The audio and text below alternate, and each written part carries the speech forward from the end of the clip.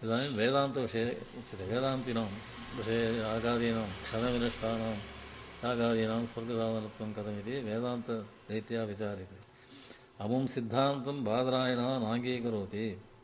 तथा हि ब्रह्मसूत्रेषु तृतीयाध्याये द्वितीयपाद अन्तिममधिकरणं फलाधिकरणं तत्र चत्वारि सूत्राणि फलमत उपपत्तेः श्रुतत्वाच्च धर्मं जैमिनिरतेव पूर्वं तु बादरायणो हेतुव्यपदेशात् इति इष्टानिष्ट व्यामिष्टलक्षणं त्रिविधं कर्मफलं किं कर्मणः भवति इष्टं कस्यचित् कर्मणः इष्टं फलं भवति कस्यचित् कर्मणः अनिष्टं फलं भवति इष्टमिष्टम् अनिष्टं कस्यचित् कर्मणः भवति फलं भवति एतत् सर्वं किं कर्मणः भवति कर्माराधितात् ईश्वरात् इति सन्देः ईश्वरादेव भवति उपपत्तेः स हि सर्वाध्यक्षः सृष्टिस्थितिसंहारान् विचित्रान् विदधत् देशकालविशेष अभिज्ञत्वात् कर्मिणां कर्मानुरूपं फलं सम्पादयति इति उपपद्यते।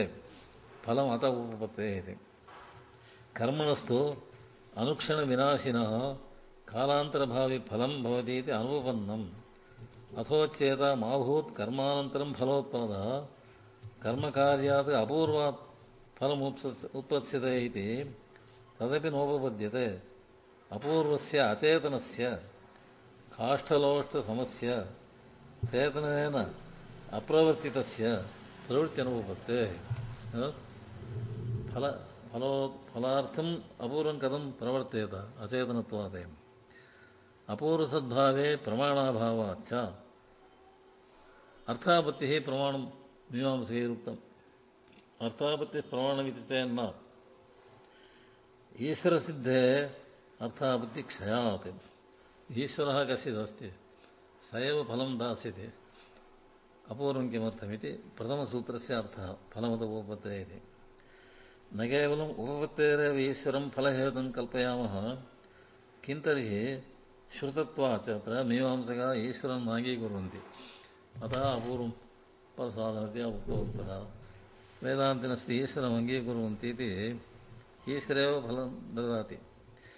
न केवलम् उपपत्तेरेव ईश्वरः फलहेतुः किं तर्हि श्रुतत्वाच्च श्रूयते स वा एष महानज आत्मा अन्नादः बहुदानः अन्नादान अन्नं ददाति इति अन्नादः इति आङ्पूर्वकधातोः अन्नादः इति रूपम्।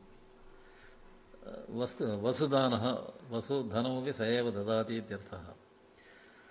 अन्नादः अन्नप्रदः वसुदानः वसुप्रदः इति द्वितीयसूत्रार्थः। कर्मैव अपूर्वद्वारा फलं जनयति इति जैमिनिः स्वर्गकामो यजेत इति श्रुतेः उपपत्तेश्च ईश्वरः फलं ददाति इति तु अनुपपन्नम्।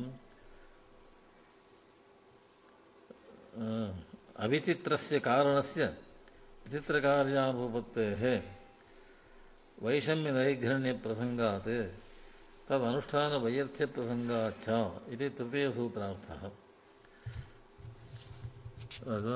श्रुतत्वाच्च इति ईश्वरेव फलं ददाति कर्मणः अपेक्षा नास्ति चेत् वैषम्यनैर्घण्ये स्यात्। अतः कर्म प्रसन्नः ईश्वरः फलं ददाति।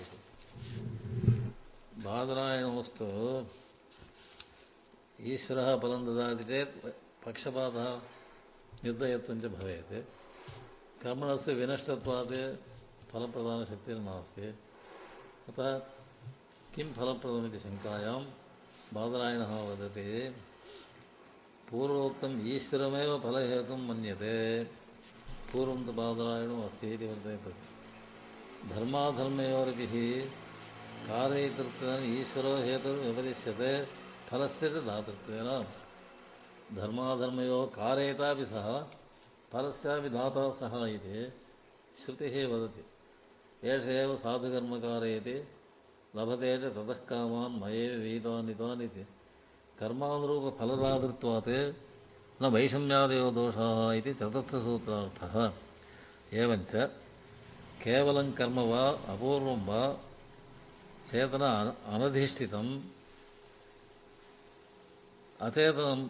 अचेतनं चेतना अनधिष्ठितं कर्म अपूर्वञ्च अचेतनं च भवति तत् फलं प्रसूते इत्येतत् दृष्टविरुद्धं यथा विनष्टं कर्म न फलं प्रसूते दृष्टविरोधात् एवम् इहापि तथा देवपूजात्मकः यागः देवतां न प्रसादयन् फलं प्रसूते इत्यपि दृष्टविरुद्धं न हि राजपूजात्मकम् आराधनं राजानम् अप्रसाद्य फलाय कल्पते तस्मात् दृष्टानुपुण्याय यागादिभिरपि देवता प्रसक्तिः उत्पाद्यते तथा च देवता प्रसादादेव स्थायिनः फलोत्पत्तेरुपपत्तेः कृतमपूर्वेण एवम् अशुभेनापि कर्मणा देवता कोपः श्रुतिस्मृतिसिद्धः तथैव स्थायिनः अनिष्टफलसम्भवः तस्मात् देवता प्रीतिकोप अतिरिक्तम् अपूर्वं नास्ति